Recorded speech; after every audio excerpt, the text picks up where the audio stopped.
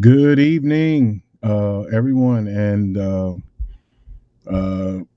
hope everyone had a great Thanksgiving. I know we did, not only as a family, but I hope everyone in their churches had a great gathering Sunday and just gave thanks to the Lord for all that He's done the past year.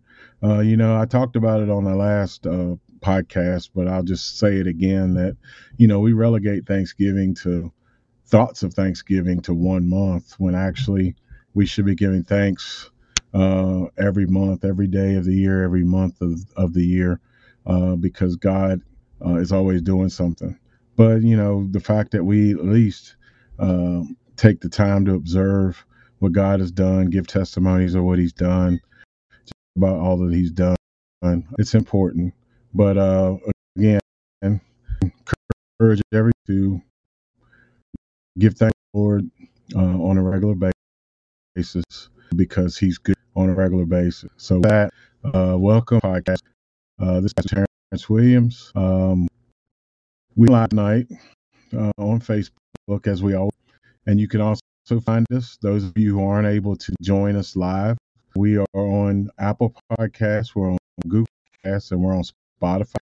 And I've listened to the broadcast on Apple and on I think I've listened on all three portals, and the quality is really great.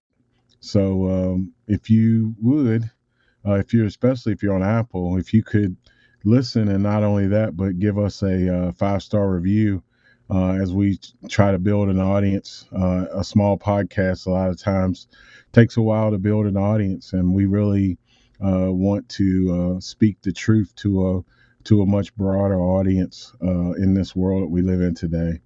So if you could do that for me, please like and share this live stream. Also on Facebook, share it so that more people can access this podcast. So once again, this is the Cutting Edge Podcast. Hebrews 4:12 declares that the Word of God is living and active and sharper than a two-edged sword, dividing asunder soul and spirit, bone and marrow, down to the thoughts and intents of the heart. This show is aimed at viewing our culture and the events in culture through the lens of Scripture, through a biblical worldview. 2 Timothy 3:16 and 17 declares that all Scripture is given by inspiration of God and is profitable for doctrine, for reproof, for correction, for instruction in righteousness, that the man of God may be complete, thoroughly equipped for every good work. So I'm committed. This show's committed to have discussions, to invite guests, to discuss uh, cultural topics and events. We must, as pastors and as leaders, we must make ourselves available for all discussion topics, lest we leave our people prey to the ideologies and indoctrination of the world. This is the goal of this mission. This is the goal and mission of the Cutting Edge Podcast. I say that every time. I feel like it's important to say those things every time because of the world we live in that's so driven by narratives. And, the topic I'm going to talk about tonight is judging. And, this is right along the lines of uh, what I'm talking about as far as ideologies, as far as the narratives that are going on in the world, um, the things that kids are being indoctrinated with in schools and in universities. Um, it's so very important that we stick to the Word of God. The Word of God, as I said in Hebrews 4, it's living and it's active. It's sharper than a two-edged sword. It divides asunder soul and spirit, bone and marrow, down to the thoughts and intents of the heart. It judges everything. And that's what we're talking about tonight. We're talking about judging. That topic tonight is judging. Most of the unsaved world knows Matthew 7:1. Judge not lest you be judged. They know that much more than they know John 3:16. Thou shalt love the for God so loved the world that he gave his only begotten son. So they're well aware of God's talking about judging, but they don't have a complete uh, contextual viewpoint of what that scripture is talking about. and it's obviously from a fleshly standpoint that they don't want to be judged because they know that their deeds are evil. They want to remain in the dark rather than have those deeds exposed. So of course we don't want judging to be a thing. Christianity has slowly and steadily moved away from objective truth, which is from God's word, to subjective truth, which is from man's feelings, from a God focus to a seeker focus. Well, what am I saying by that? Uh, probably in the late, probably in the 70s, it began a seeker focus as we saw the rise of megachurches, where a lot of God's objective truth through the word, words that are cutting, words that are convicting, words that don't necessarily make you feel comfortable on a Sunday morning, were pushed aside in an effort to have a more motivational speaking feel, more of a blessing and prosperity feel. So the churches moved away from that in the effort to grow large churches. It worked. It filled up the churches with people. I don't necessarily know that it filled up the hearts of people with the truth of God's word, but it did work. And we know in pragmatism, the end justifies the means as long as it works. Whatever method we use is kind of secondary in importance. And of course, we know that's not true. So we moved away from a God focus to a seeker focus, and we moved away from God's truth to my truth. So there was my truth. What's true for me, it's true for me. What's true for you is true for you.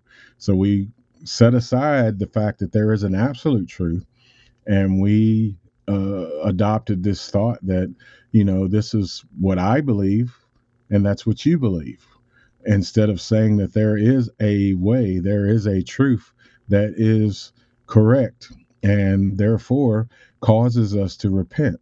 As I said in the other scripture, 2 Timothy 3:16 and 17, the scripture is God breathed, and it is suitable for it is usable for reproof, for correction, for instruction in righteousness. So the word of God is the measurement, it's the measuring stick. It is where, we look at the word of God and we see ultimately where we fall short. And that should drive us to repentance, because we know that he is faithful and just, and he will forgive us um, when we come to him in repentance. So we don't need to be prideful. We don't need to develop a way of thinking, a truth of our own that bypasses God's truth, because that's just not going to work out for us. Truth that makes people free has taken a back seat to emotion. The goal has shifted from repentance, from bringing people to repentance, to avoiding offending them. Um, that that's where we are in 2023, and we're getting ready to head into 2024 here in a little over a month. It seems that today in the modern American church, people would much rather offend a holy God than to offend other people. We would much rather set aside the truth of God's word and what He has said, or alter it, uh, we would rather alter it or redefine it than to present it as it is, and allow that word to cause us to wrestle with that truth and to come to repentance, realizing that we're in the wrong. That is where we are in the modern American church. The two great commandments Jesus gave: you shall love the Lord your God with all your heart, all your mind, all your soul, and all your strength. And the second one being like it, that you to love your neighbor as yourself. We must leave those in that order. Why? Why must we leave those in that order? Because God's thoughts and God's ways are the ways that lead to life. They're the ways that lead to blessing. Human compassion, when we put loving our neighbor first, we allow human compassion to be manipulated, and ultimately by the enemy we allow it to be weaponized to subvert the standards and the precepts of God's word. So when God's ways and thoughts are bypassed in the effort of having human compassion. Objective truth is altered and it is eliminated, and subjective truth is the default pathway. That's all we're left with. When we set aside objectivity, when we set aside the truth of God's word, of who He is and what He has said to be true, then we're left with our own ways. And you know, look at the earth to see what man's way where man's ways has brought us all the way back from the Garden of Eden to now. We've seen the destruction, uh, the destruction of human lives. And so, let's look at our world now. The rise of social justice, LGBTQ, um, the alternative identities, that people embrace. Those are the fruit of us bypassing objective truth. We cannot truly love people without loving God. His truth, His ways, His laws, His precepts. We have to have those first and foremost if we're going to properly love people. If we desire to see people free, we must speak the truth of God in love for God first, and let that love of God drive us to love them in the proper way. We want to see people free, even at times those things are going to offend them. All of us, prior to our salvation, hearing truth, it cut us. It it didn't make us feel comfortable. It made us squirm in our seats. It made us reevaluate what we were doing, because there was a concrete standard of God's word. It wasn't shifting and mobile like it is in 2023 today. We see it in churches where they alter. We see churches flying Black Lives Matter flags. We see churches flying the transgender flag, the rainbow flag. We see those things, all of those in the effort to quote unquote love people. But we are willing to set aside loving God and loving His ways in order to do so. And we cannot set people free. All we can do is affirm them, which is what's going on, affirming people in the lifestyle that they have chosen. We're affirming them in what they deem to be true, rather than leading them to the truth, which is a person. His name is Jesus Christ, so that they can be free. Jesus said, if you shall know the truth, and the truth shall make you free. That's in John 8, verse 32. So, as Christians, are Christians supposed to judge? Because that's the topic of tonight. Are Christians supposed to judge? Yes, we are supposed to judge. We are not to judge in hypocrisy. We're not to be doing the very things that we're speaking to others about. We are to be seeking the Lord ourselves, living a repentant lifestyle. So we're not to judge in hypocrisy, and we're not to judge superficially by how things look, by how things appear. If someone is tattooed, we aren't to necessarily assume that they are living an ungodly lifestyle. People come out of those lifestyles, and their tattoos come with them. And God will rescue. God will rescue and go wherever people are to free them. And so they may not look like what you think. You can't judge superficially. So those two things, we're not to judge in hypocrisy. We're not to judge superficially. There's no way to live your life, however, without judging, without making judgments. As a person, as a parent, or in a social setting, there's no way we can live life without making judgments. We make judgments every single day. As a parent who you let your children hang around, you're making judgments. You're making judgments based on what you perceive and what you see. Uh, it just happens. So we are to make judgments. It is a wise thing to make judgments. It is a wise. We must have sound judgment. We must have discernment. We can't live without those things. What we aren't allowed to do is to pronounce condemnation to others. We don't know the destination of people we are dealing with. We are called to speak the truth in love. We're not called to tell them that their destination, what their destination is. We warn them, yes, we lovingly warn them that the lifestyle that they're choosing to live will lead to a separation from God. You know, that word hell, yeah, that is a word that will trigger many. But think about what is hell. Hell, the worst thing about hell is you're going to be eternally separated from God for eternity. Even if you don't know God, you've lived under His umbrella. You've lived His presence. His presence has been in the earth. His presence has been here your whole entire life. Whether you worshipped Him or whether you cursed Him, His presence has been here. So to go into eternity, an eternity without the presence of God, that's something no one, even the worst, vilest sinner on the planet, knows what that's like. So that's ultimately what we're trying to warn people away from. Yes, there's going to be darkness. Yes, there's going to be a lake of fire in the end. But the separation from God is something that none of us knows what that is, and none of us would ever really want to experience that. Trust me, you don't.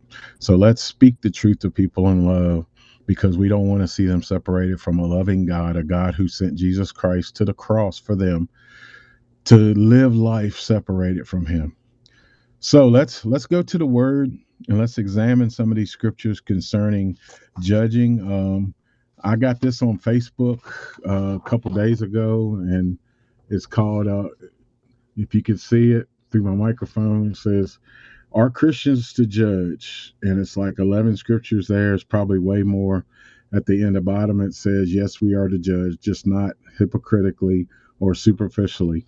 So I'm going to, my producer Sam has these scriptures, and he's going to put them up, and we're going to just talk briefly about each of them. And that's going to be the basis of this show for tonight, to just remind you that judging is not unbiblical, it's not unloving. It is what we are called to do, and the Word of God tells us that. So the first one is Matthew 7, verse 1. This is the one I talked to you about in the beginning, that the world knows this one. It says, "Judge not that you be not judged. For with what judgment you use, you will be judged. And with the measure you use, it will be measured back to you. And why do you look at the speck in your brother's eye and do not consider the plank in your own eye? Or how can you say to your brother, 'Let me remove the speck from your eye,' and look, a plank is in your own eye? Hypocrite, first remove the plank from your own eye, then you will see clearly to remove the speck from your brother's eye. And do not give what is holy to the dogs, nor cast your pearls before swine, lest they trample them under their feet and turn and tear you to pieces." So that first scripture is a lot to it.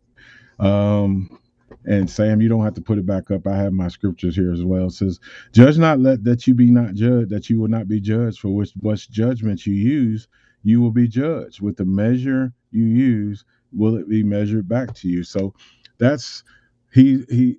The scripture is is trying to direct us away from judging hypocritically. With what judgment we use, we're going to be judged in like manner. So, you know, we shouldn't be going around looking to judge anyone really. Judgment, you actually, uh, out of you ought to have a love for a person to actually uh, go to them or talk to them about something that you see going on in their life that is putting them in danger. Um, it's not a joy to go tell someone about a sinful behavior that they're doing. It's not at all. That's not the goal. That's not the motivation behind it at all. Um, says here, "Why do you look at the speck in your brother's eye and do not consider the plank in your own eye?"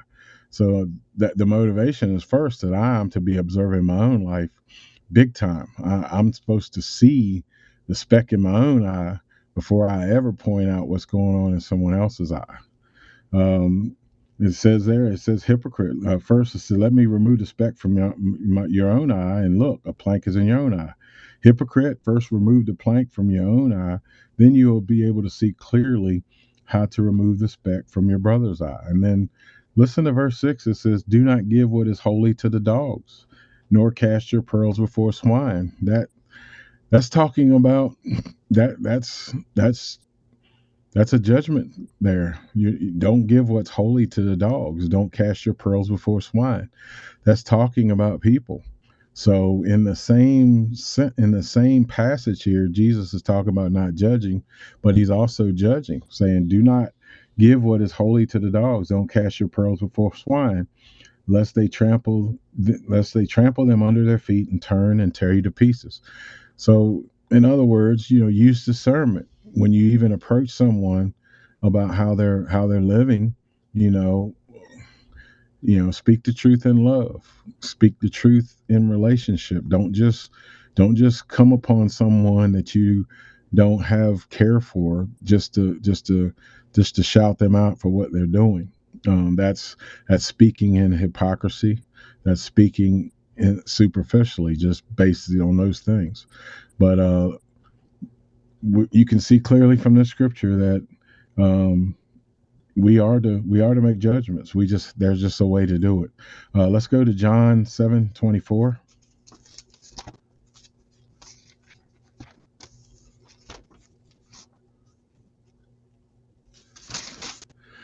Do not judge according to appearance, but judge with righteous judgment.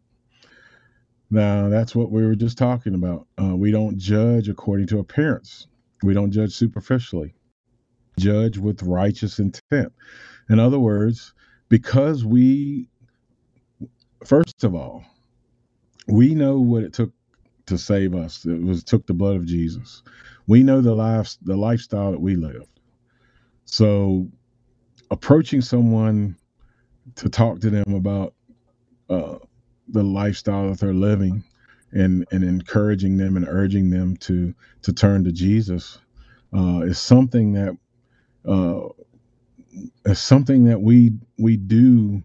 It has to come from godly compassion.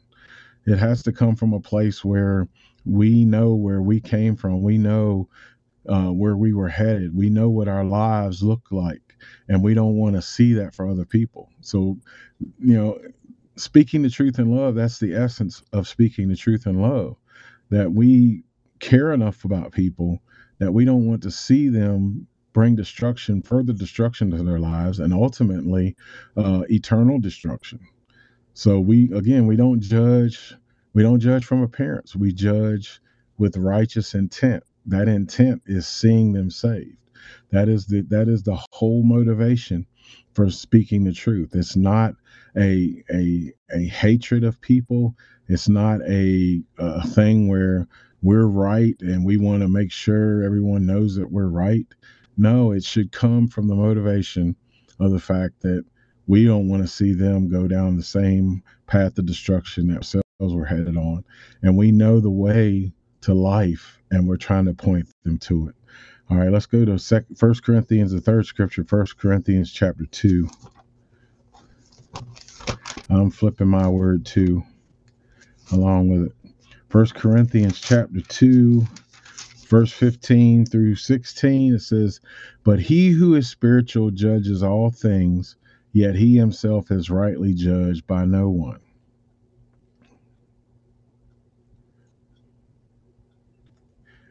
For who has known the mind of the Lord that he may instruct him? But we have the mind of Christ. So this is basically talking about the character of being spiritual. Um, it says that who is spiritual judges all things, yet he himself is rightly judged by no one. Um, that can sound a little bit confusing, but the fact is, a person that's spiritual is a person that is always in contact with God. They're always in, not only in their word, but they're always praying, and they hear the voice of God. So there's really no need for them to be judged by anyone because they are constantly observing their own life. They're constantly in the Word of God. They're constantly in prayer. They're constantly in contact with the Holy Spirit and with the Father through prayer. So that is the character of being spiritual. It says that no one he who is spiritual judges all things, yet he himself is rightly judged by no one. For who has known the mind of Christ? Who has known the mind of the Lord that he may instruct him? But we have the mind of Christ. So uh, the fact that we have the mind of Christ, and we can continually grow in the knowledge of the Lord, grow into the knowledge of His Word, being constantly filled with the Spirit. It places us. It gives us the spiritual character to be able to help people, to be able to point people in the right direction. Um, it is again, judging is the character of being spiritual. If you're not seeking the Lord on the daily, in the Word of God, in prayer, really, maybe you shouldn't speak in judgment of anyone until you're actually actively doing that on the regular. And so let's move on to 1 Corinthians 5. This is one of my favorite scriptures. Uh, Whenever I talk to someone and they talk about judging, um, verse 12, and this is Paul, and I'll give you a little bit of background while the scripture's up. Is that they were dealing with a man in the church who had began to have a relationship with his father's wife, and they were putting up with him in the church and not dealing with him. So Paul is dealing with this in these scriptures in verse 12 and 13. It says, "For what have I to do with judging those also who are outside? Do you not judge those who are inside?" He's asking a question. And then verse 13,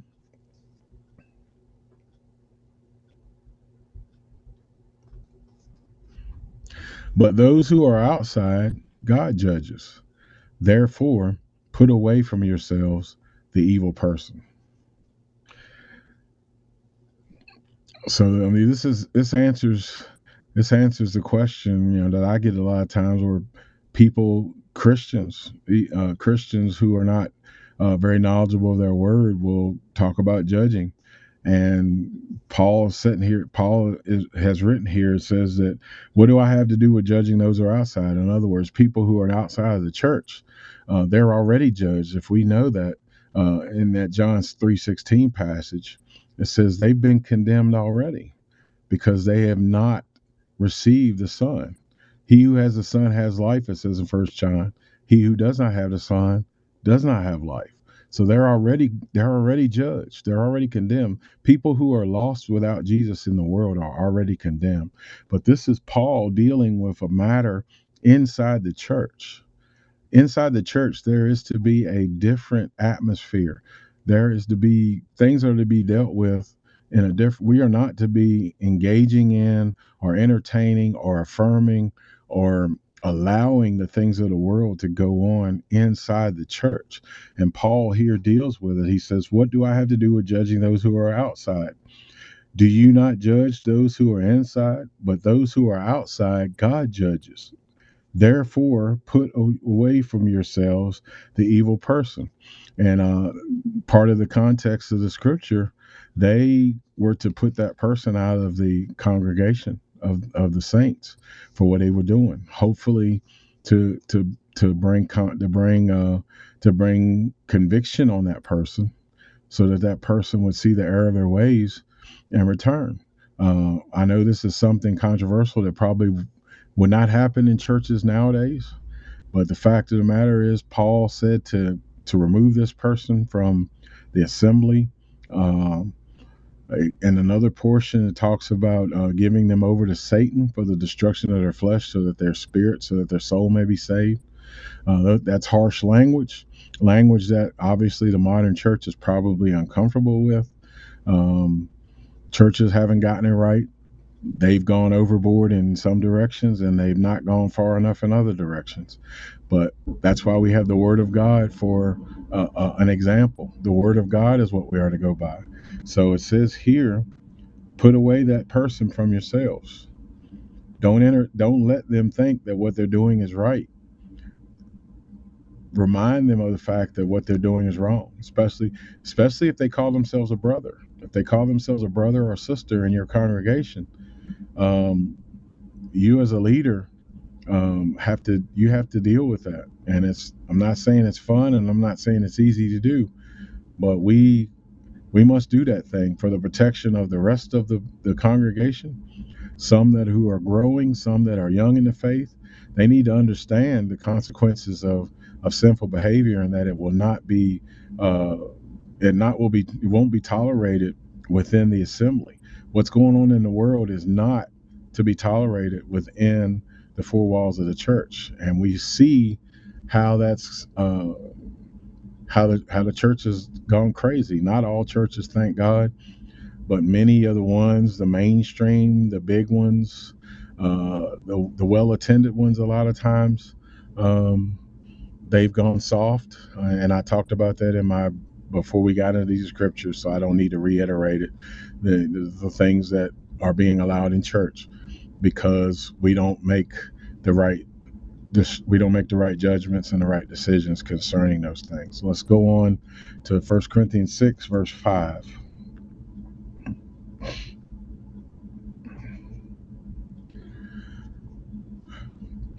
I say this to your shame. Is it so that there is not a wise man among you, not even one, who will be able to judge between his brethren? That's talking about the fact that we are to be able to make judgments between the brethren rather than going outside. Um, People go outside to things for when the wisdom should be within the church. It should be within the church. Rather than going outside. We should deal with things between brothers within the church. And there's not a whole lot to that scripture, and I don't know if it's basically the context of it is talking about going to having a matter going on between two people and going to the law. Going to sue one another, going to take one another to court, deal with those things like that. Those things should first and foremost be dealt with in the church. Disputes like that between people who are believers should be dealt with in the church. Not before we ever go to court, before we ever go to legal means of suing someone or whatever. We ought to try to resolve those things within the church, and that's basically what the scripture's what the scripture's talking about. We are to judge matters between brothers within the four walls of the church first and foremost. We ought to bring reconciliation, bring a resolve to these matters before they hit secular court, before they hit secular lawyers and different things like that, if at all possible. But that should be the aim. All right, let's go to 1 Corinthians 14. I'm flipping to. All right, says, let two or three prophets speak and let the others judge. This is talking about um, things in the church order. This whole passage talking about order in church meetings. And let me go ahead for context sake, read give you the bulk of that. It says, starting in verse 26, it says, how is it then, brethren, whenever you come together, each of you has a psalm, has a teaching, has a tongue, has a revelation, has an interpretation. Let all things be done for edification. If anyone speaks in a tongue, let there be two, at the most three, each in turn, and let one interpret. But if there's no interpreter, let him keep silent in the church, and let him speak to himself and to God. And then verse 29 says, let two or three prophets speak, and let the others judge. If anything is revealed to another who sits by, let the first keep silent. For you can all prophesy one by one, that you may learn all may learn and be encouraged, and the spirit of the prophets are subject to the prophets. For God is not the author of confusion, but of peace, and in all the church, as in all the churches of the saints. So this is basically just talking about in a church service. Um, if people are speaking in tongues, they need to be interpreted. Let two or three prophets speak, and let the others judge. So we are to judge. We're to judge preaching. We are to judge what's being said. We are to observe it. We need to be uh, students of the word from the front of the building to the back of the building. This would solve a lot of things that are falsely said in church, scriptures that are taken out of context, things that are preached that are not scriptural, would be eliminated if the people of God were in their own Bible and not looking to the pastor for those things solely. Yes, we are to have sound leadership. I'm not saying we shouldn't, but we ought to know the Word of God for ourselves and not depend upon a person, a leader, so that we don't know what he's saying. We don't know what's being said is being, whether it's in context, whether it's true or not. We definitely are to judge preaching to make sure it's sound doctrine, to make sure it's correct. And so that's another area we're supposed to judge. Let's go on to 2 Corinthians 11, verse 4. For if he who comes preaches another Jesus whom we have not preached, or if you receive a different spirit which you have not received, or a different gospel which you have not accepted, you may well put up with it. So Paul is here. Um, he's correcting them here that they are not to put up with someone coming to preach another Jesus, or preaching, or if you receive a different spirit which you have not received, or a different gospel which you have not accepted. Um, and this would speak well to the church today. Again, and I just talked about that a little bit with the last one about from 1 Corinthians 14:29. The church should be a place of educated people, educated in the Word of God, so that something like that is easily spotted. Something like that cannot slide in among us. The reason that false teaching happens, the reason that false prophets come into an assembly and they're not spotted and they're not pushed out the door, is because, quite simply, uh, there's not a depth of understanding of the Word of God. Shame on us. Paul is saying here, you put up with it. You put up with someone coming preaching another Jesus, someone coming with another spirit, someone coming with another gospel. They were putting up with it in the church of Corinth, and they put up with it in the church of 2023, the churches in America. Not all of them, but many of them. And so Paul is admonishing, all of this stuff, really, Paul is really repetitive. The New Testament is really repetitive. We are to study to show ourselves approved, a workman not needing to be ashamed, rightly dividing the word of truth. We are to do that. We don't need to depend on a sole leader to teach us the word of God. We have the Holy Spirit. We have the Spirit, the same Spirit that rose Christ Jesus from the dead dwells in our mortal bodies. We're without excuse. All we have to do is flip open the Bible and say, Holy Spirit, shine a light on this, give me the understanding. Lord, help me understand. And read and read and read and read some more. Because we are to have discernment. We are to have sound judgment when we hear the word of God. When we have people come and speak, we have to be able to know that what they're saying is in line with Scripture. It is in line with the heart of God, with the Spirit of God. You should have a feeling inside you when you hear something that's not right. There should be something in you that doesn't set well. So Paul is encouraging them here. We must judge doctrine. We must judge teaching. It's not ugly. It's not rebellious to do so. It is incumbent upon us to know the Word of God. It is incumbent upon us to judge teaching, to not accept something that is not scriptural or not biblical. And we've got to know the Word to be able to do that. So I admonish you, know the Word for yourself. You have the same anointing, it says in First John, that you don't need a teacher. You have the Holy Spirit. You have your Bible. You don't need it. Yes, we need leaders. Yes, we need them. I'm not saying we don't need pastors, trust me. But the fact of the matter is you have the opportunity to open the Word of God for yourself. You have the opportunity with the Spirit of God within you that you can begin to understand the precepts of God, the standards of God. You can begin to mature. You're not going to just mature from a 2-hour church service. You're not going to be mature from a 1-hour church service. You're not going to be mature from just visiting a building. You can open the Word of God any time of the week, and ask God to give you the understanding, and He will. Trust me, He will, because He wants you to know. All right, let's go on to First John 8, First John chapter 2. That's toward the back of the book. I think it's right before Revelation, actually. And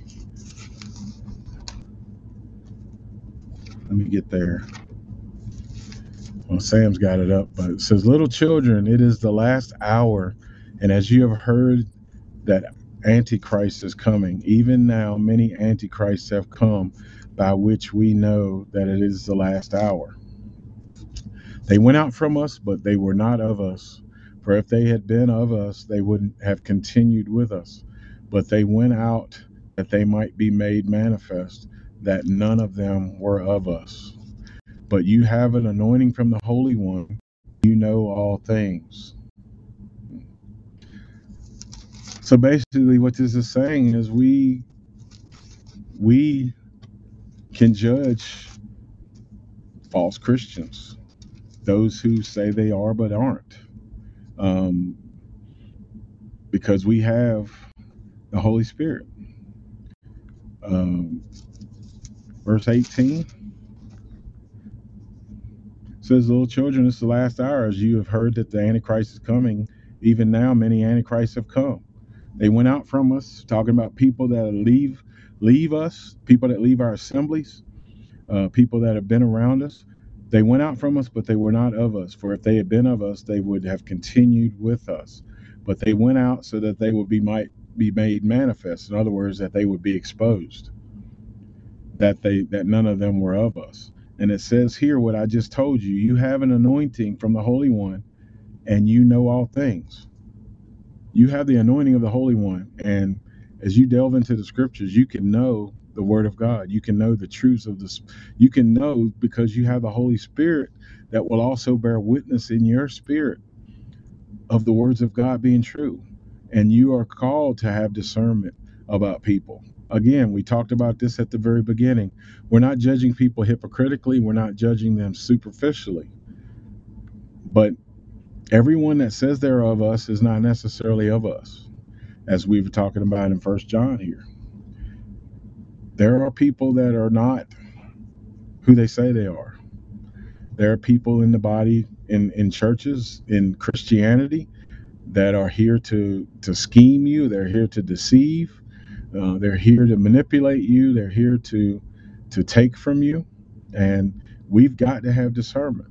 We've got to, says we are to judge false Christians. We are to judge them and expose and allow the Holy Spirit to expose them. Again, this isn't fun. This isn't a comfortable thing. Just like the reference to Paul in 1 Corinthians 5, where the brother was sleeping with his father's wife, and they basically were pushing him. Basically were excommunicated him from the assembly, so that person, so that hopefully guilt and would drive them to conviction and repentance. rather than accepting what they're doing and just going on about their lives and letting that person feel like what they're doing, it must not be all that bad because I'm still welcome. I'm still considered a Christian along with them. Um, we've fallen away from so many of these matters in the modern church because, again, as I said earlier, we don't want to offend. Um, we almost equate love with not offending, when actually a lot of times speaking the truth in love will offend. Speaking the truth in love will bring offense. It has brought offense to all of us at one point in our life, when we were living a contrary lifestyle from what God wanted us to live. And thank God for that conviction. Thank God that we were offended enough that it bothered us to begin to enter the process of conviction, to enter the process of repentance, to become saved. So praise God for that. Let's turn to Ephesians 5:11.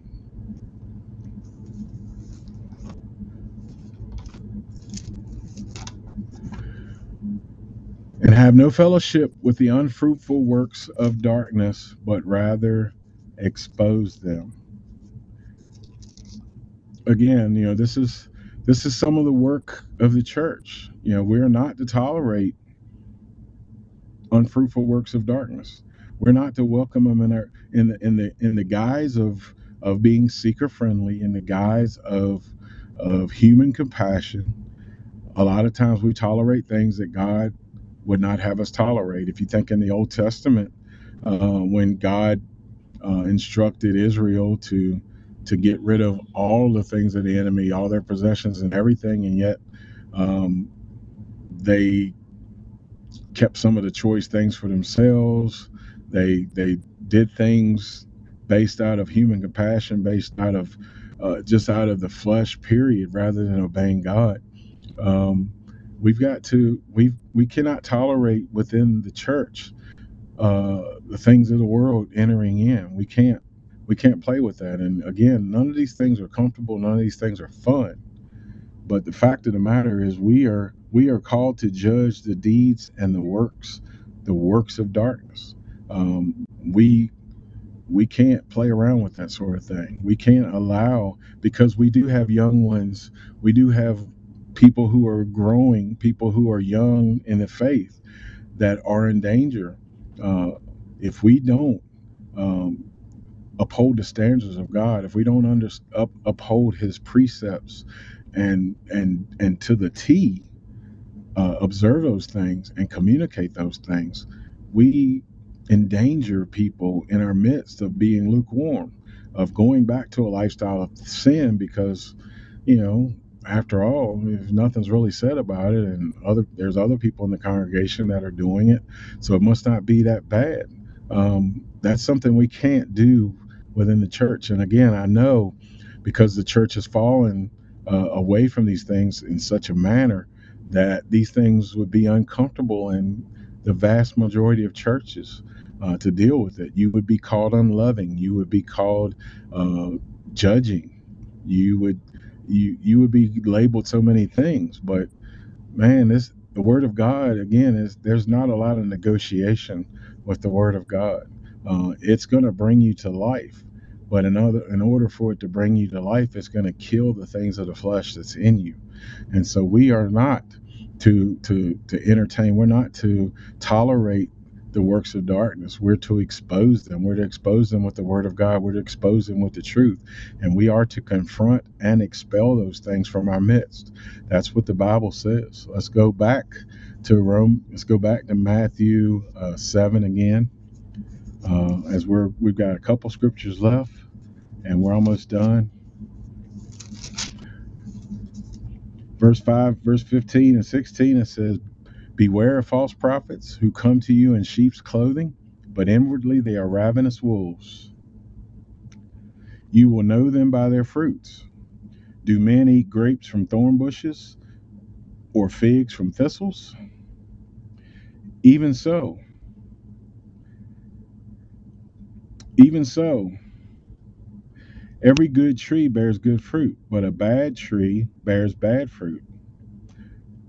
And a good tree cannot bear A good tree cannot bear bad fruit, nor can a bad tree bear good fruit.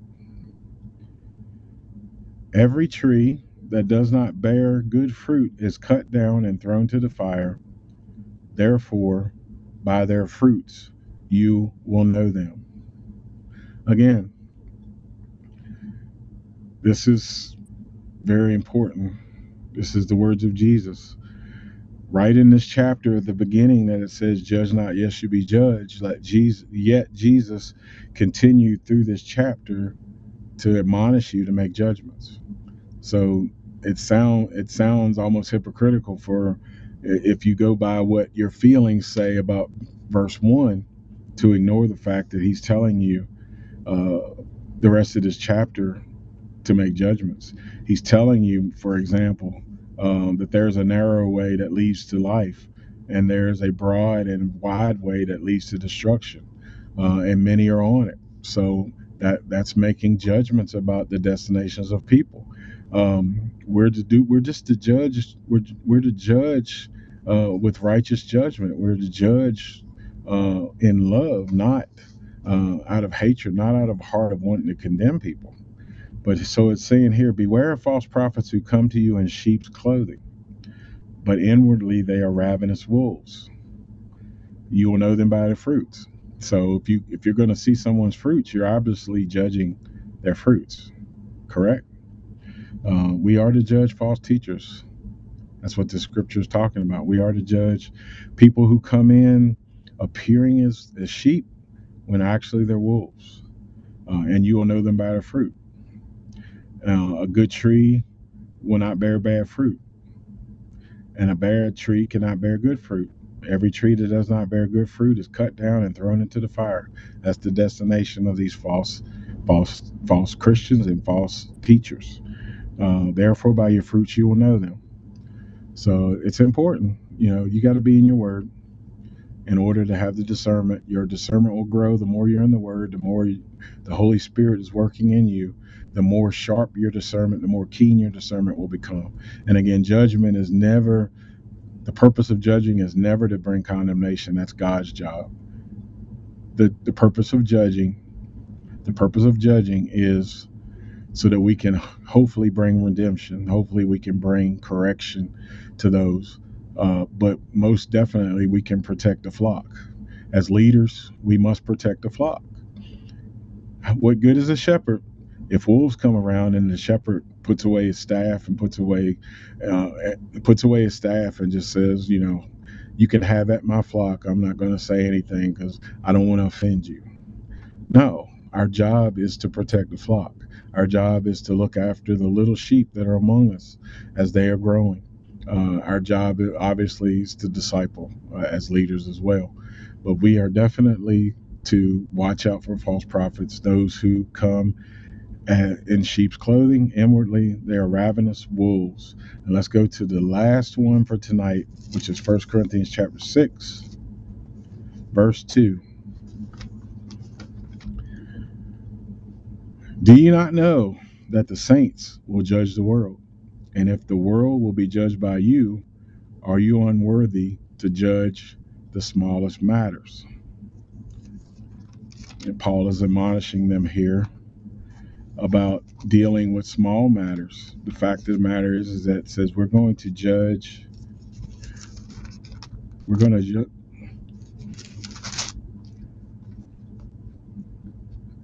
Let me read verse 1. It says, "Dare any of you having a matter against another go to the law before, and we were here before.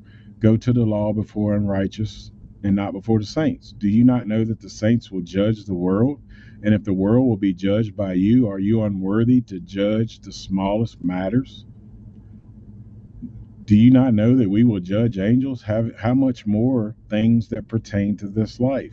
If then you have judgments concerning things pertaining to this life, do you appoint those to who are least esteemed by the church to judge? I say this to your shame." That's what Paul is saying. So those things within the church, again, ought to be dealt with in the church, because one day we're going to judge. We're going to judge along with Jesus. We're going to judge the nations. We're going to judge the nations. And he's basically, Paul's asking here, can't we deal with these small things in the church? One day Christians going to judge the world. So we we must learn how to do that before that time gets here. We are called to judge uh, all of these things within the body. Again, we're not judging the world. That's God's job. What I said in 1 Corinthians 5. But in the matters of the church, as people come into the church, as people that may not be saved, people that are unredeemed, people that are very immature, there must be, we must have the ability to deal with issues in the church before they go outside to the unrighteous, meaning the court of law and different places like that. We ought to, we ought to be a community that is able to deal with those things within the body. And so I could have come up with so many more scriptures tonight. This was just from this one picture, that's on my Facebook page that someone, I don't know, someone sent it to me or I just saw it. And I was like, man, that would be a good show for tonight, because that's something as a prophetic voice, as someone who speaks to cultural issues, someone who calls things out for what they are. A lot of times you get that accusation of judging. You're being judgmental. You're not being loving. Well, the truth of the matter is, when you speak contrary to what someone's fleshly desire is, that's not going to feel loving. When you say that there is a standard, that there is a measurement, that there is truth that's objective, not based on what you feel, you're not going to be a popular person. And if your aim is to be a popular person in this world, you're going to turn your back on Christ at some point, because you're going to want to cave in to what people feel. You're going to want to be loved by people. And you know what the scripture says: if your friendship with the world is hatred, enmity toward God. So we're called, first and foremost, when you become saved, you become a ambassador of Jesus. You become a representative of Him. You're not a representative of the world. You're trying to bring the world to the knowledge of the truth that you have received. You're not called to pander to them.